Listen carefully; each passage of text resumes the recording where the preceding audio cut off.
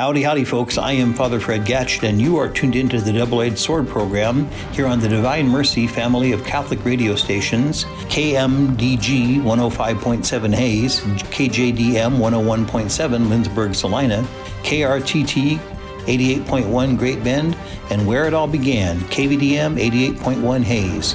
And on the Double-Edged Sword program, we are cutting to the heart of a deceptive culture. And the grand deception, or the big lie that we want to cut to the heart of today, is the perception out there that it seems like it infects both friend and foe alike. The idea that being a Christian somehow means you're supposed to be some kind of a patsy or a doormat. And the thinking usually goes something like this. You're supposed to be a Christian, and Jesus was nice. Therefore, you should be nice. And nice is defined as you should do whatever I tell you to do, whatever it is that I want you to do. And if you disagree with what I want or with what I'm demanding or what I tell you, well, then you're just not being a very good Christian, and you're a hypocrite, and so on. Okay. Well, the thing of it is, it's like any good lie. For any good lie to be a good lie, there has to be a good amount of truth in it. And what happens is with this particular lie, as the Christian is patsy or doormat, is people go through, it's kind of a superficial reading of the Scriptures, and, we'll find Jesus, forgiving the woman caught in adultery, and you'll find Jesus calling us to love our neighbor as ourselves, and all these sorts of things. And again, that's all true. There's who can argue with it? It's written in black and white in the Scriptures, that Jesus calls us to be a people of charity. We're supposed to love one another as He has first loved us, and all those things that we have seen over and over again in the Scriptures ever since we're little kids. So much so that it just kind of gets soaked into us, kind of part of our DNA, which is a good thing. One of the things that would benefit all of us, I think, is just to have more Scripture that's just a part of who and what we are, rather than just empty lines that we might hear at church and so forth every once in a while. But again, this idea, though, that any number of people have come up with that basically says that, well, you're a Christian, you're a Catholic, you're at the church, and the church is supposed to be nice to people. And nice is defined as I should get what I want. And this just has tons and tons of manifestations. And I'll give you a few of them, and then we'll go and we'll spend the better part of this installment of Double-Edged Sword looking and seeing at that, kind of the rest of what Scripture says.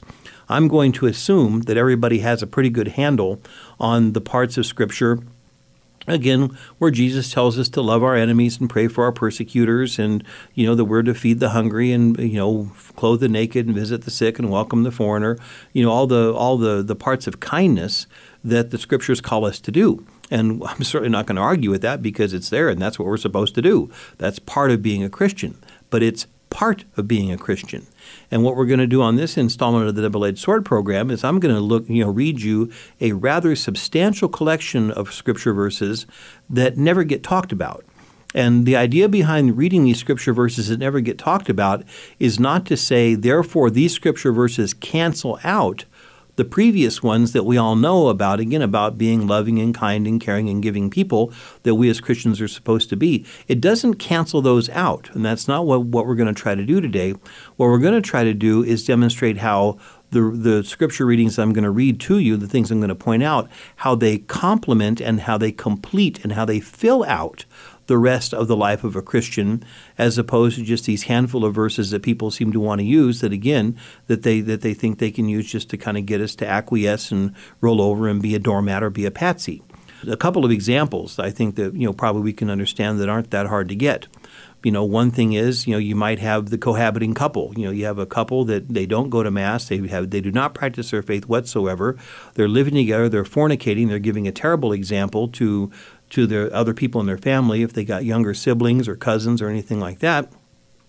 And then they come to the church and want to receive the sacrament of matrimony. And if, God forbid, don't ask me how I know this from personal experience, but if, the priest in charge, if the pastor or the associate pastor says, I don't even know who you people are. Which Mass do you come to? We don't go to church. Well, why don't you come to Mass? Because it's boring.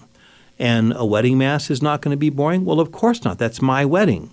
So basically, the wedding is just a decoration. It's window dressing for your kind of special day, but you really have no intention of your wedding being a reflection of what St. Paul tells us in the letter to the Ephesians in chapter 5, that it's supposed, the sacrament of matrimony is supposed to be a reflection of the love that Christ has for His church. You've made it pretty clear what you think of Christ by your way of living, and you made it pretty clear what you think of his church because you don't want to practice your faith. You only want to use the church as the venue, for your fancy wedding day. And so again, and then people are just completely dismayed by this. Not only the bride and the groom, well, usually the groom don't care, but not only the bride and the groom, but also, the families. They're going, well, this is the church. We thought the church was supposed to be kind and compassionate. We thought the church was supposed to help people and so on. Well, if you're not willing to help yourself, there's not a whole lot we can do for you. I remember years ago when I was in Salina, it was kind of an interesting thing. There was a guy, and way over kind of on the seedy edges of town, he had a bar that had strippers in it, and I think, we don't really say much more about that.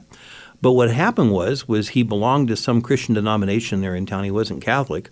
But I really had to take my hat off and salute the pastor of his church, because the pastor of his church sat him down and said, look, pal, you're running a strip joint. I think the particular denomination also kind of frowned on drinking.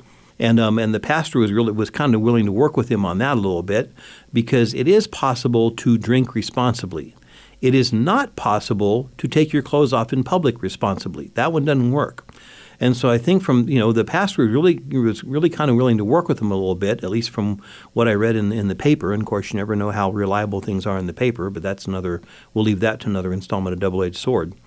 But what happened was, the pastor said, look, unless and until you get rid of the strippers or get out of that business, don't come back to church. And I thought, finally, this guy's got some, he's got some backbone. He's got a spine. He's standing up to this. Of course, the local paper, the Salina Journal, gets a hold of this, and this plays right into the media narrative. And because, again, the idea is, well, but Christians are not supposed to be judgmental because it says in the Bible not to judge. I'll have to talk to Netta one time about rerunning my Double-Edged Sword program I did a while back on judging, what that's all really about. But the idea was, you hear this guy, he's in the paper saying, I thought the job of my pastor was to save my soul, not to judge my soul. I was reading that, I'm going, pal, you'd better listen to your pastor because that's exactly what he's trying to do, is to save your soul, all right? So, I mean, that's another example. We have the example, again, of the couple or the single mother that comes in and wants to have their kid baptized. And, again, not practicing the faith. You ask them, you say, look, I noticed, I've never seen you at Mass before. What parish do you belong to? Are you from here in Hays? Oh, yeah, we're from here in Hays. Yeah, okay. And so do you plan on bringing the kid to church? Well, no. Do you plan on enrolling the kid in a Catholic school or a CCD program? Well, no, we're going to we'll let them get old enough to make their own choice. Really? Okay. Well, but the thing of it is in this baptismal ritual, it says, Billy Bob and Lulabelle, or just Lulabelle, because a lot of times in 40% of the cases, Billy Bob ain't any place to be found. It says, you have come here to present your child for baptism. In so doing, you are accepting the responsibility for raising this child in the ways of the faith. It will be your duty to raise this child to keep God's commands as Christ has taught us by loving God and our neighbor. Do you clearly understand what you're undertaking? And they say, we do, or I do, if it's just the mom.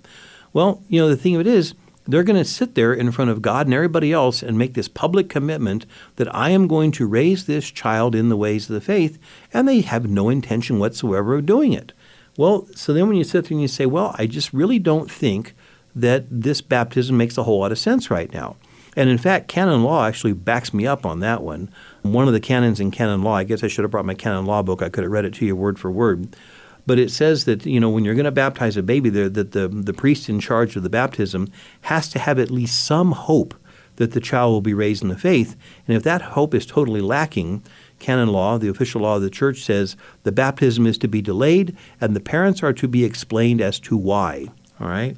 But again, if you sit there and you say this baptism just makes no sense, well, then there's all kinds of wailing and grinding of teeth because the church is supposed to be compassionate.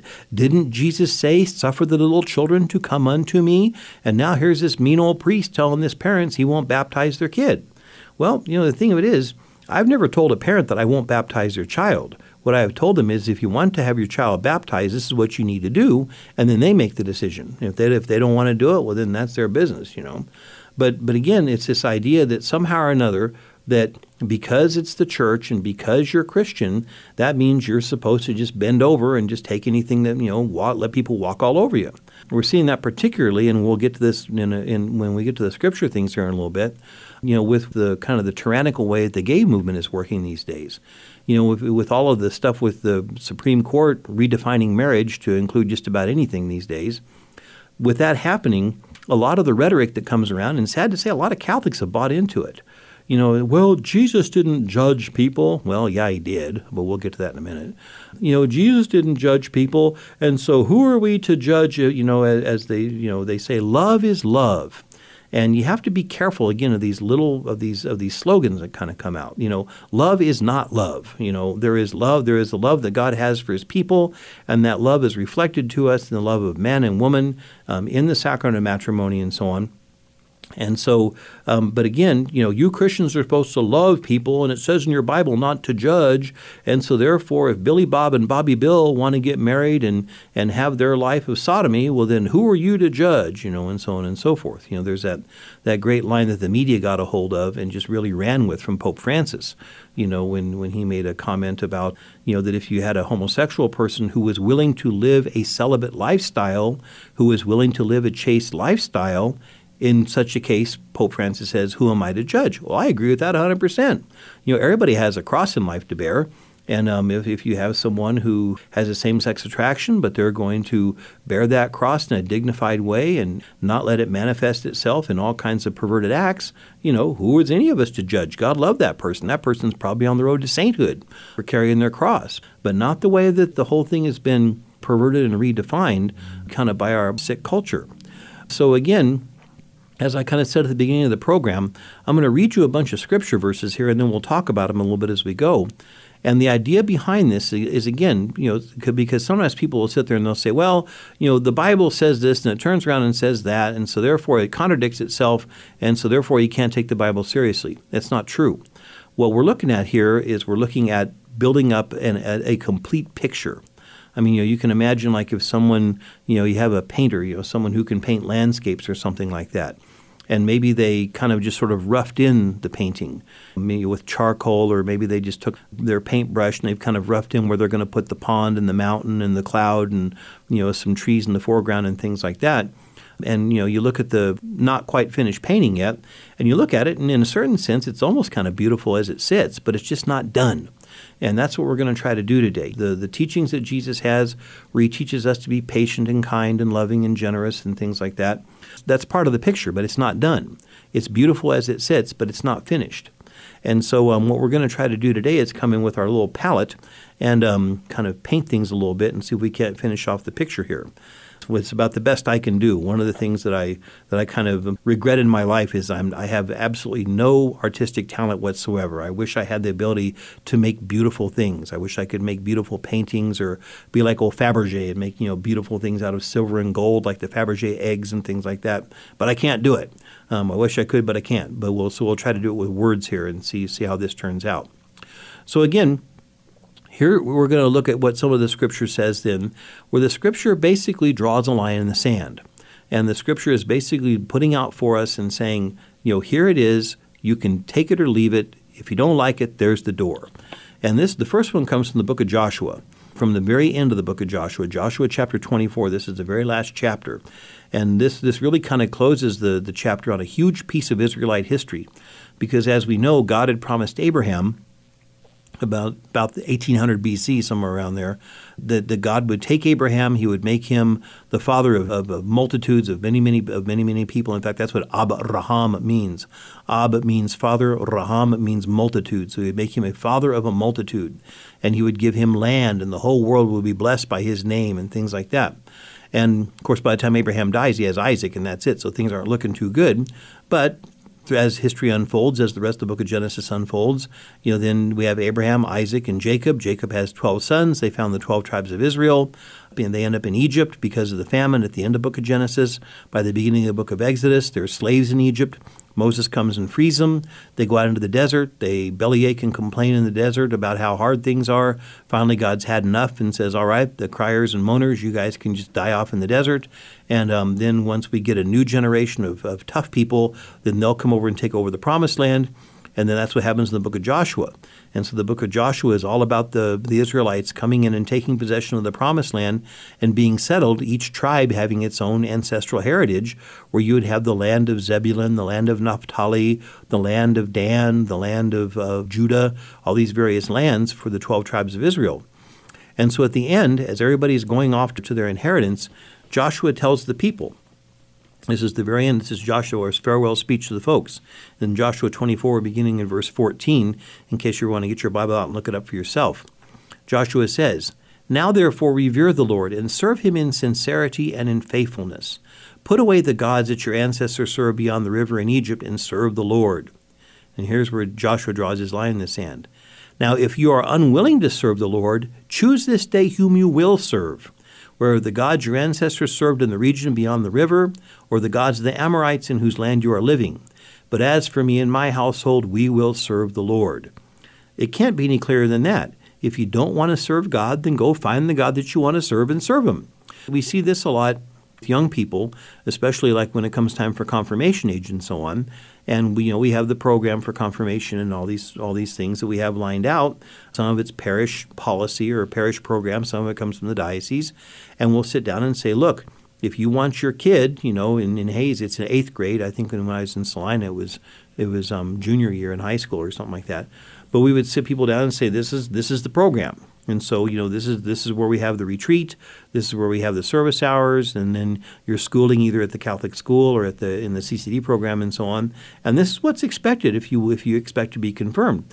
And parents, not the kids would kind of just sit there and sort of along for the ride. Parents would throw a royal fit. How do you expect us to do this? This is too much. Our kids, they got sports, they got basketball and so on. And finally, one time I just told a couple of the parents, I said, look, if basketball is your God, serve him and follow basketball the God as far as basketball the God will take you. You don't need us. You don't need the sacrament of confirmation if you want to serve the God of basketball. Go for it. Knock yourself out. Again, as Joshua says, if you are not willing to serve, the God of Moses, the one that got us out of Egypt, decide today who you will serve. As for me and my household, we will serve the Lord. And then Joshua kind of, needles them a little bit, because the people answer and they say, "Far be it from us that we should forsake the Lord to serve other gods." These are the same people that in the previous book of Exodus in chapter 32 made the golden calf. "For it is the Lord our God who brought us and our ancestors up from the land of Egypt, out of the house of slavery, and who did those great signs in our sight. He protected us all along the way that we went, among all the peoples whom we passed. And the Lord drove out before us all the people, the Amorites who lived in the land. Therefore we also will serve the Lord, for he is our God." Again, you read that, and if you know anything about the history of the people of Israel, it's hard to read it with a straight face, because now they're glorying in the fact that God brought them out of the land of Egypt, and God was with them and stayed with them in their time in the desert. These are the same people that were complaining, "Oh, that we could have the food that we ate in Egypt. Let's select a captain and go back to Egypt. We're disgusted with this wretched food, the manna that came from heaven." And so again, you read that and you're just kind of laughing at yourself. And then Joshua, because he's smart, he sees through it. In verse 19, it says, "But Joshua said to the people, 'You cannot serve the Lord, for he is holy God. He is a jealous God, and he will not forgive your transgressions or your sins. If you forsake the Lord and serve foreign gods, then he will turn and do you harm and consume you after having done you good.' And the people said to Joshua, 'No, we will serve the Lord.' Then Joshua said to the people, 'You are witnesses against yourselves.'" You're the ones that said it, "that you have chosen the Lord to serve him." And they said, "Yes, we are witnesses." Then he said, "Put away the foreign gods that are among you, and incline your hearts to the Lord, the God of Israel." And the people said to Joshua, "The Lord our God we will serve, and him we will obey." So Joshua made a covenant with the people that day, and made statutes and ordinances for them at Shechem. Joshua wrote these words in a book of the law of the Lord, and took a large stone, and set it up under the oak in the sanctuary of the Lord. Joshua said to all the people, "See, this stone shall be a witness against us, for it has heard all the words of the Lord that he has spoke to us. Therefore it shall be a witness against you if you falsely deal with your God." So Joshua sent the people away to their inheritances. So we can see there, Joshua's not messing around. This is it. Now, what then about Jesus? We go to the New Testament, and what does Jesus tell us about becoming one of his followers? He says, "I came to bring a fire to the earth, and how I wish it was already kindled. I have a baptism with which to be baptized, and what stress I am under until it is completed. Do you think I have come to bring peace to the earth? No, I tell you, but rather division. From now on, 5 in one household will be divided, 3 against 2 and 2 against 3. They will be divided. Father against son, son against father, mother against daughter, and daughter against mother, mother-in-law against daughter-in-law, and daughter-in-law against mother-in-law. In other words, Jesus is just making a statement of fact here, that anyone who follows him, anyone who adopts his way of life, there's going to be division. There are going to be people who aren't going to talk to each other anymore. And, again, we see this. How many families are there out there where you have one of the members of the family that goes off the reservation and does something really kooky, and there's many examples of that, and then the other family members that want to kind of remain faithful to their Christian way of life and remain faithful to the teachings of our Lord, what happens? There's division, even in the family. And so that's something that just can't be denied and can't be gotten away from. In the Gospel of St. Mark, kind of in the apocalyptic section towards the end in chapter 13, Jesus tells the apostles, "As for yourselves, beware, for they will hand you over to councils, and you will be beaten in synagogues, and you will stand before governors and kings because of me, as a testimony to them. And the good news must first be proclaimed to all nations. When they bring you to trial and hand you over, do not worry beforehand what you are to say, but say whatever is given to you at the time, for it is not you who speak, but the Holy Spirit. Brother will betray brother to death, and father his child, and children will rise against parents and have them put to death. And you will all be hated because of my name, but the one who endures to the end will be saved." Now again, Jesus, he's not throwing this out there as a way to kind of agitate people. He's just saying this is the way things are. And all we have to do is look at the various movements throughout history, and it's coming our way fairly soon, folks. But we look throughout history, and you look at how, there have been times when parents have turned their children have turned their parents over to the government, all right? We've seen that in the fascist world of the Nazis. We've seen it in the communist world, in the Marxist world, and things like that. This has gone on before. I think that one of the things that we have to really kind of understand and sadly accept is the past 100 years or so, maybe the past 80, no, up until about 1990, I think, was when really things started kind of falling apart. But from 1890 to 1990, call it that century, it was really kind of an exceptional century. An exceptional not in the sense that it was somehow or another super-duper good, because it was the 20th century and it was the bloodiest century in the history of mankind. But at the same time, it was exceptional in the sense that there was kind of a détente between the king and the church, between the government and the church.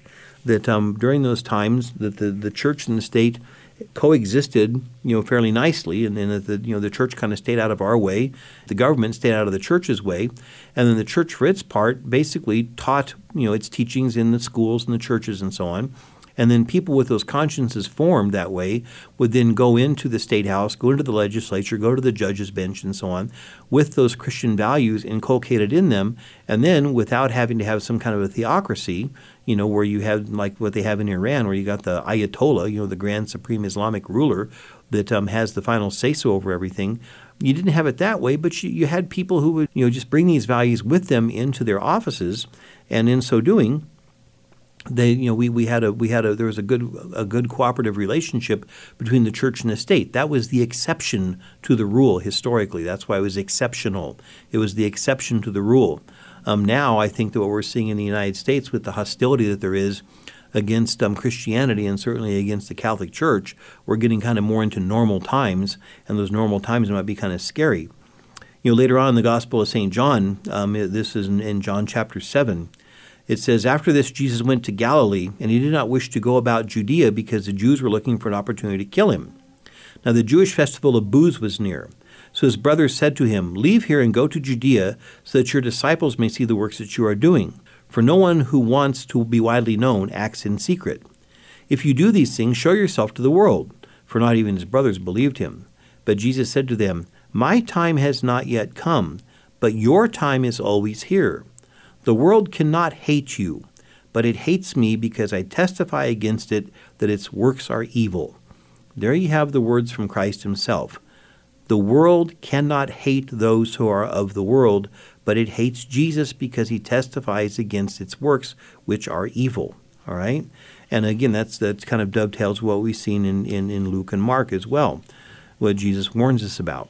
Now, so the thing of it is, the first part then we've seen here is about Jesus kind of drawing his line in the sand and saying, look, if you're going to follow what I teach, if you're going to conform yourself to my person, if you're going to be the other Christ, the other version of Jesus who's out running around on the street or, at work or at school or whatever, you can expect to be hated. You can expect to be persecuted. You can expect to be hauled into court. You can expect all kinds of sanctions against you, all right? Again, this is to fill out the rest of what Jesus says about loving our neighbor and being kind and generous and patient and so on. This doesn't contradict it. It doesn't cancel it out. It fills it out. And so, we'll leave that at that here for the first part of the program. When we come back, we'll talk and see what St. Paul says about some of this stuff. So that pretty much does it for the first half of the program. We'll take a little break now and hear from the folks that sponsor our programming here. So everybody sit tight and we'll be right back.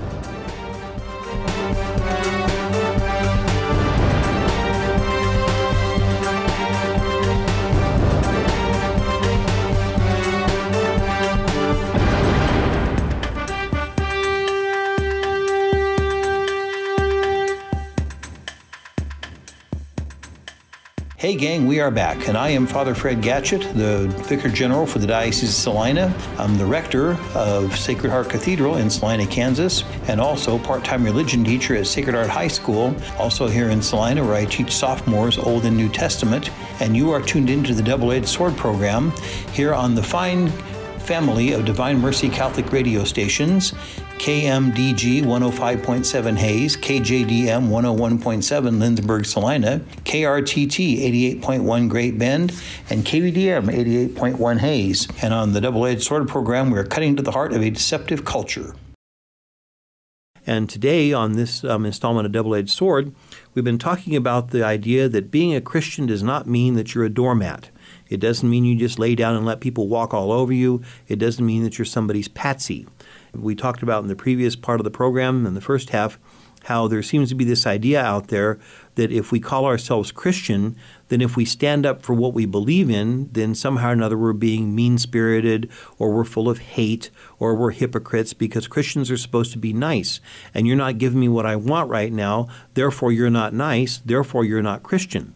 Well, again, one of the things that we really have to kind of be aware of is we don't want to let the opponent establish the parameters of the argument. And the way that happens all the time is you'll hear people say, so what you're saying is this. Whenever you hear that, whenever you hear someone say, so what you're saying, be very, very careful and stop them right there and say, no, that's not what I'm saying. That's what you're saying. Okay? I can give you an example. Again, in the previous part of the program, again, we talked about the couple that comes in that is not practicing the faith. They don't come to Mass on Sunday. They have no intention of come to Mass on Sunday. They're living together in a life of fornication, but they want to use the church, because it's pretty, as a venue for their big fancy wedding day. And when you challenge them on this and say, I just really don't think that what we have is what you want. I think what I have to offer in a sacramental marriage and what you want, which is just, again, to use a place as a theater for your show, I just don't think what I have and what you want are the same thing. They're two different things. Oh, so what you're saying is unless I'm some kind of a perfect Christian that meets up to your criteria, then I can't get married here. No, I didn't say that at all. That's what you said. See what I'm saying? That you have to be very careful about that. Whenever you hear someone say, so what you're saying is, be very careful, because what they're trying to do is redefine what you said, redefine the argument on their terms, and then they can come and attack that. So again, if someone says, oh, so what you're saying is, unless you're a perfect Catholic, you can't get married in the Catholic Church. It's like, no, I didn't say that, you did. But if I don't catch it quick enough, then that person's won the day. Because, again, the church doesn't expect anybody to be perfect to receive the sacrament of matrimony. That would just be absurd. Heck, we're not perfect to receive the sacrament of holy orders. The reason why we have sacraments is precisely because we're not perfect. The sacraments are the aids we have to guide us towards perfection. But if someone sits there and says, oh, well, so what you're saying is if I'm not a perfect Catholic, I can't get married. And if I don't counter that, if I'm not quick enough to say, no, I didn't say that, you said that. What I said was, what I have to offer, a sacramental marriage, presupposes that the couple is at least striving to some extent to live a godly Christian life as outlined for us in the Scriptures. You have told me you are not doing that and you have no intention of doing that. Therefore, what I have to offer and what you want are two different things. Okay, you see that? So you need to be very, very careful. Whenever you hear someone, oh, so what you're saying is, be very careful. Anytime you hear that, say, no, that is not what I'm saying. That's what you're saying. And then take the opportunity to re-clarify what you're saying, all right?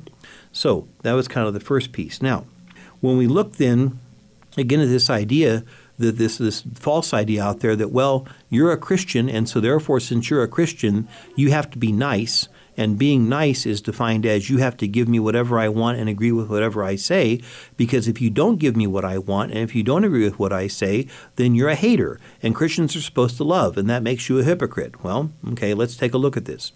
In 1 Corinthians 5, St. Paul says this, I wrote you in my letter not to associate with sexually immoral persons, not at all meaning the immoral of this world, or to the greedy or robbers or idolaters, since you would then need to go out of the world. In other words, what St. Paul is saying is, he says, I'm not talking about the immoral people of the world, the people that don't belong to the Christian fold.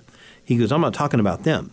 He says, but now I am writing to you not to associate with anyone who bears the name of brother or sister. In other words, anyone who calls themselves a Christian who is sexually immoral or greedy, or is an idolater, a reveler, a drunkard, or a robber. Do not even eat with such a one.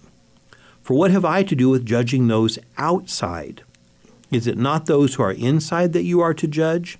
God will judge those outside. Drive out the wicked person from among you. So again there in 1 Corinthians 5, St. Paul, as always, is saying an awful lot with just a few words. In other words, what St. Paul is saying is, if you have someone who's out there, who has nothing to do with the faith, and they're just off living the life of debauchery of a pagan, Paul says, let them. I mean, you got nothing to do with them. Let them go. But St. Paul says, but I'm writing to you, do not associate with anyone who calls themselves a Christian who is sexually immoral, or is greedy, or an idolater, a rebel, a drunkard, or a robber. Do not even eat with such a one. Isn't that something? See, here you have from the Bible, St. Paul saying, don't associate with these folks. All right? Now, again, does this cancel out what Jesus says about loving our neighbor and so on? No, it doesn't. Because, again, it's kind of like our example of this Protestant minister that told the owner of the strip bar, either dump the bar or quit coming to my church. What's he doing? He's trying to get the guy to come around and do the right thing. And we'll see where St. Paul talks about this a little bit later. Later on then, that was in 1 Corinthians 5. In 1 Corinthians 6, then St. Paul kind of fine-tunes it a little bit. He says, do you not know that wrongdoers will not inherit the kingdom of God? Do not be deceived. Fornicators, that means people who have sex outside of marriage. Idolaters, people who worship other things than God. What does that mean?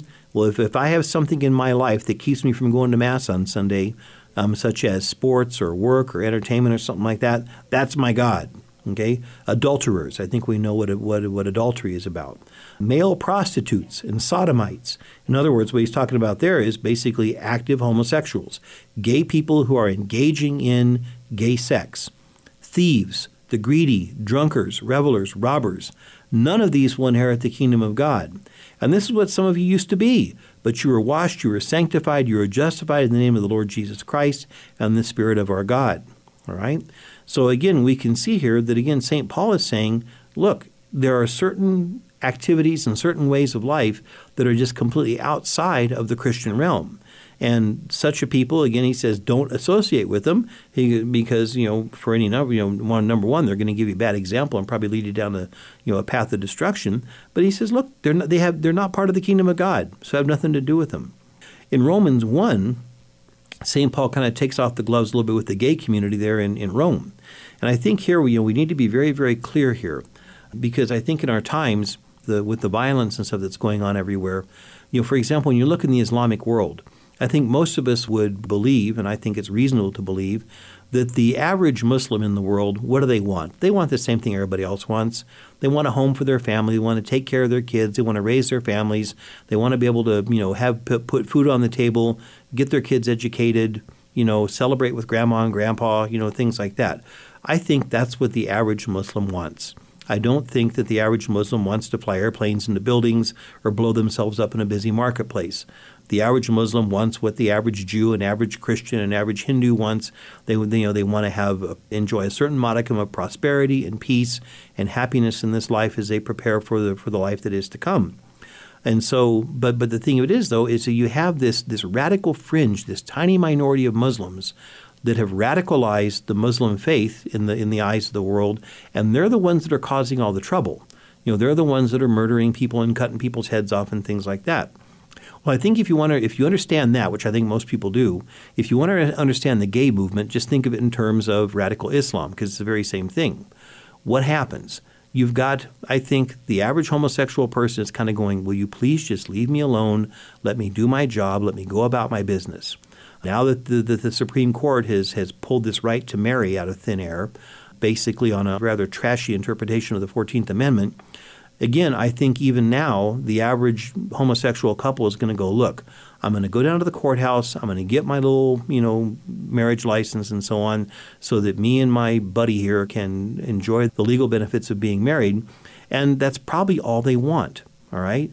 But there's this fringe. There's the gay radical fringe. And these people, if you want to talk about where hatred is to be found, it's to be found with them.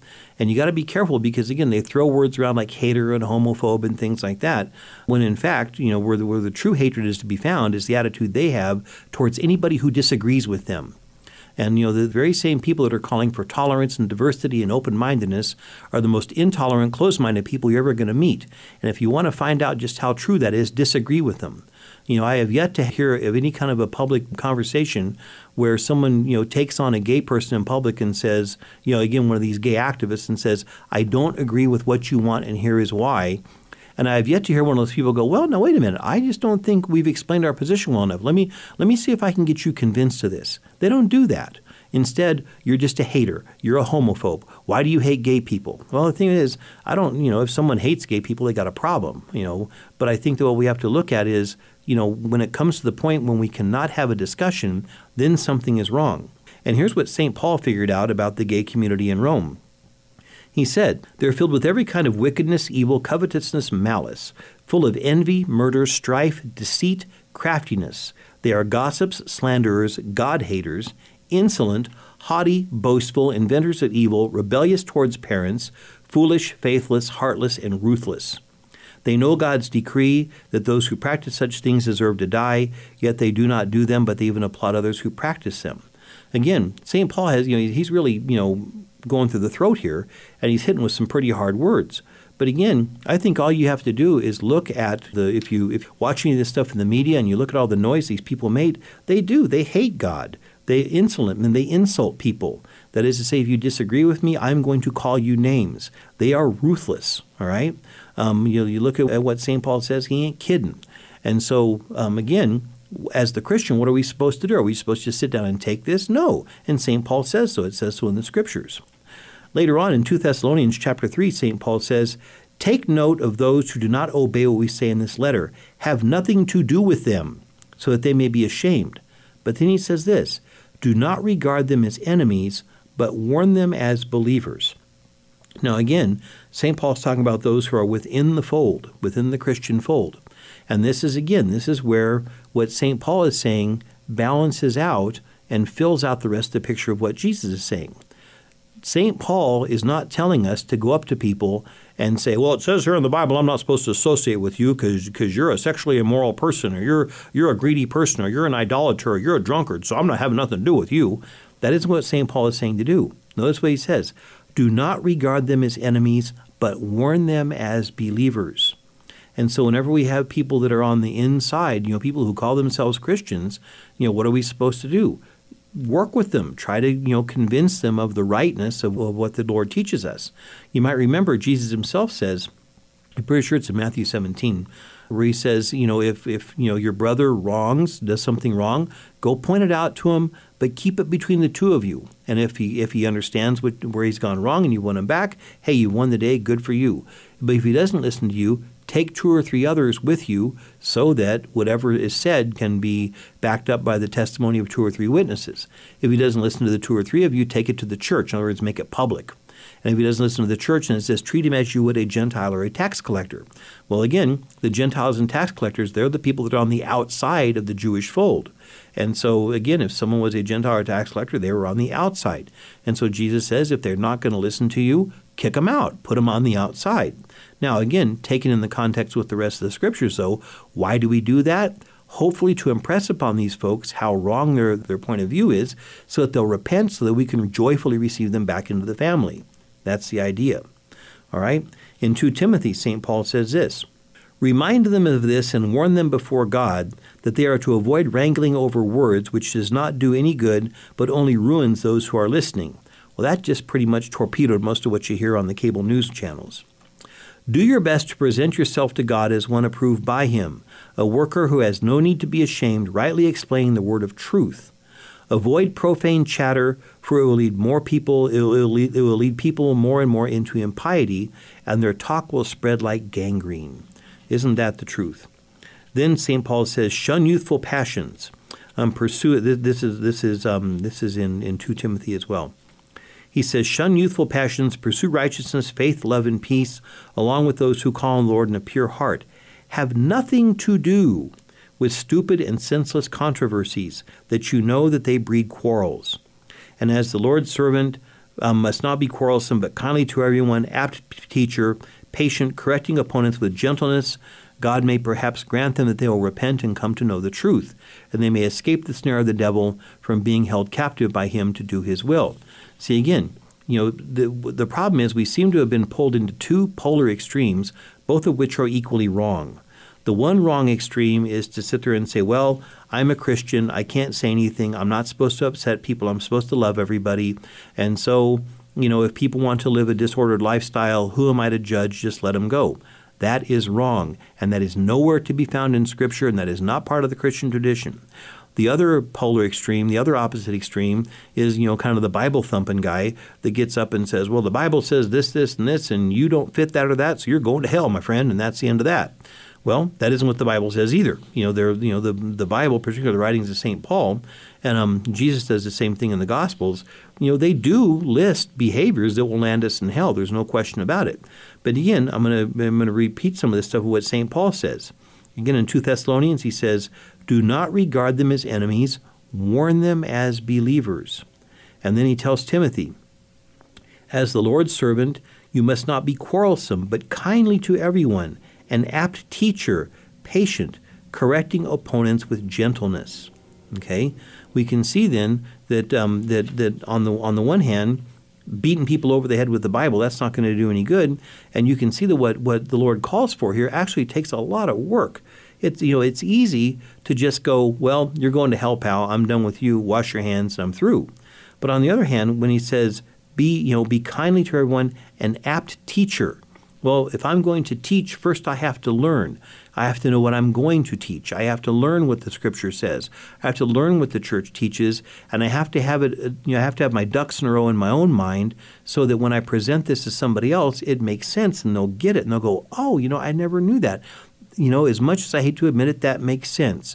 And if you can do that, that's a major battle that's won. And then, St. Paul says, be patient, correcting opponents with gentleness. That's the part that's kind of hard. And it's kind of hard for two reasons. Number one, we have it it's part of our human nature, I think, that we want to go in and draw our sword and slay the dragon, and we want to win the day. On the other hand, on the part of the person that needs to be corrected, we've sort of generated this mindset that if anybody comes and tries to correct me, it's because they hate me and it's because they're being judgmental and so on. We're just not really ever very open about listening to what other people might have to say, especially if my behavior isn't exactly, according to Hoyle, according to the Scriptures. Again, St. Paul, in the letter to Titus in chapter 3, he says, "I desire that you insist on these things so that those who have come to believe in God may be careful to devote themselves to good works. These things are excellent and profitable to everyone. But avoid stupid controversies, genealogies, dissensions, and quarrels about the law, for they are unprofitable and worthless.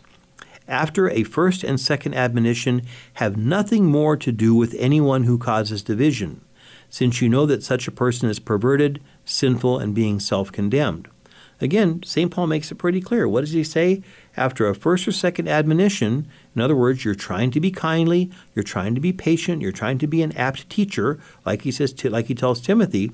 If that doesn't work, then have nothing more to do with them. And this is very, very difficult because I think that, again, just from people's, common experience, what do you do when the person that you're having this conversation with, and of course a lot of times it's not a conversation, it seems like it too quickly degenerates into a yelling match. But again, if you have someone, what if it's a member of your family that went out and married their same-sex partner, and now they're using the love that you have for them as some kind of a blackmail that, if you love me, you're going to come to this marriage ceremony and you're going to celebrate with me and my partner, and if you don't, I'm never going to talk to you again. Well, the thing of it is, we kind of have to ask ourselves the question, what do we do in those cases? And I think that whenever Jesus talks about throwing your pearls to swine, that gives us a little insight as to how to understand what's going on there. Our pearls are our integrity, our character, our morals, our sense of self-respect and things like that. I know that had a case some years ago, it was very sad, of a young lady who moves in with her boyfriend, and she was, she came from a very good Catholic family. Her parents were very, very good people. And she moves in with this guy, and then she tells the mom and dad that they're going to get married in some rose garden somewhere because she doesn't want to go through all that Catholic stuff. And the parents they come to me and they say, well, what should we do? What should we do? And I say, well, what I'm going to tell you, you're not going to want to hear. I said, but you're going to have to ask yourself, what means more to you? Your faith, your Catholic faith, your character, your integrity, and your morals, or the daughter? And for parents, that is like chewing on broken glass. That is a hard, hard thing to accept. And because I told him, I said, what's going to happen is this. If you say, sorry, Tootsie, we're not coming to the wedding, we raised you different, here's a card, wish you the best, love you to death, but we're not coming. Yeah, she may write you off. You may never see your grandchildren. She may never have another thing to do with you in your life. But you know what? You will have retained and preserved your self-respect, your character, your integrity. If you go to this wedding, if you cave into her, you will sacrifice all that, and you will find that doing so is not going to win her back. And so they were, these were very reasonable people, and they thought about it, and, okay, Father, thanks, and we'll think about that. Well, then I saw them, about 6 or 7 months later, and just, I didn't even bring it up. Hey, how you doing? And they just kind of looked at their shoes, and I said, well, how's everything going? And they said, well, we went ahead and went to the wedding, but you know what? It's exactly what you said. We went, we were very uncomfortable. She even kind of rubbed it in our face, that evidently that Catholic faith must not mean much to us because we went ahead and came to the wedding. And now, even though we went and came to the wedding and everything, she still has nothing to do with us. And that's what it means to throw the pearls to swine. What are the pearls? The pearls is your character, your integrity, and your morals. What's the swine? In this case, it was the daughter. And because Jesus says if you throw your pearls to swine, they will devour the pearls, they'll stomp over the pearls, and they'll turn on you and gore you and chew you up. And that's exactly what happened. So again, the whole, to kind of recap, the theme or, the idea of this installment of Double-Edged Sword was the idea that Christians are not intended to be, you are not obligated by your Christian faith to be a doormat or a patsy or just to sell out to every little thing just because someone's feelings are going to get hurt if you stand up for what's right. We saw, in a number of places in the Scriptures where that's the case. Again, the purpose behind this is not to use one piece of Scripture to cancel out another piece of Scripture. That's not the point at all, but to paint a fuller picture and to see how at one and the same time, the Scriptures do require us to be kind and patient and to try to, bring people along as best we can. But if they make it perfectly clear, particularly by their actions, I think a lot of times, there's been this lie that's been set up that if you're going to belong to the Catholic Church, you check your brain in at the door and do everything the Church says or leave. That's not the case. The Church is it's the refugium peccatorum. It's the refuge of sinners. It's where we come to try to figure stuff out. And if we're trying to figure stuff out and we can't really quite understand it and we're struggling with it, then the Church is the place for you. There's no question about that. But if you've made up your mind, if you have, people that say, I'm not going to go to church on Sunday. It bores me. I don't want to do that. I got other things I want to do. But I want to get my kid baptized. I want to have my kid in the Catholic school, although I don't want to, be a stewardship active member of the parish. Well, then, hit the road. And I think that again, for a lot of people that sounds pretty harsh, but the Scriptures are pretty clear about it. And I think we've demonstrated that with these, with the scriptural citations that I read. So that pretty much wraps it up for this installment of Double-Edged Sword. Thanks again for tuning in. Just want to remind you to visit our website at DV, that's V as in Victor, www.dvmercy.com. You can also call the station at 785-621-4110. If you go to our Divine Mercy website, there are archived installments of Double-Edged Sword and also the One Body program, both of which are locally produced by our Catholic radio stations here in Divine Mercy Radio. And those are there for you to peruse and listen to at your leisure if you want to go pick up an older installment of one of those shows that you want to listen to again. Also, check out our donate button, because there is where we depend on people's donations to keep us on the air and to keep the message going out to these Catholic airwaves. And so again, we thank you for tuning into this installment of Double-Edged Sword here on Divine Mercy Radio, and we'll see you on the next time. Thanks for tuning in. Goodbye and God bless.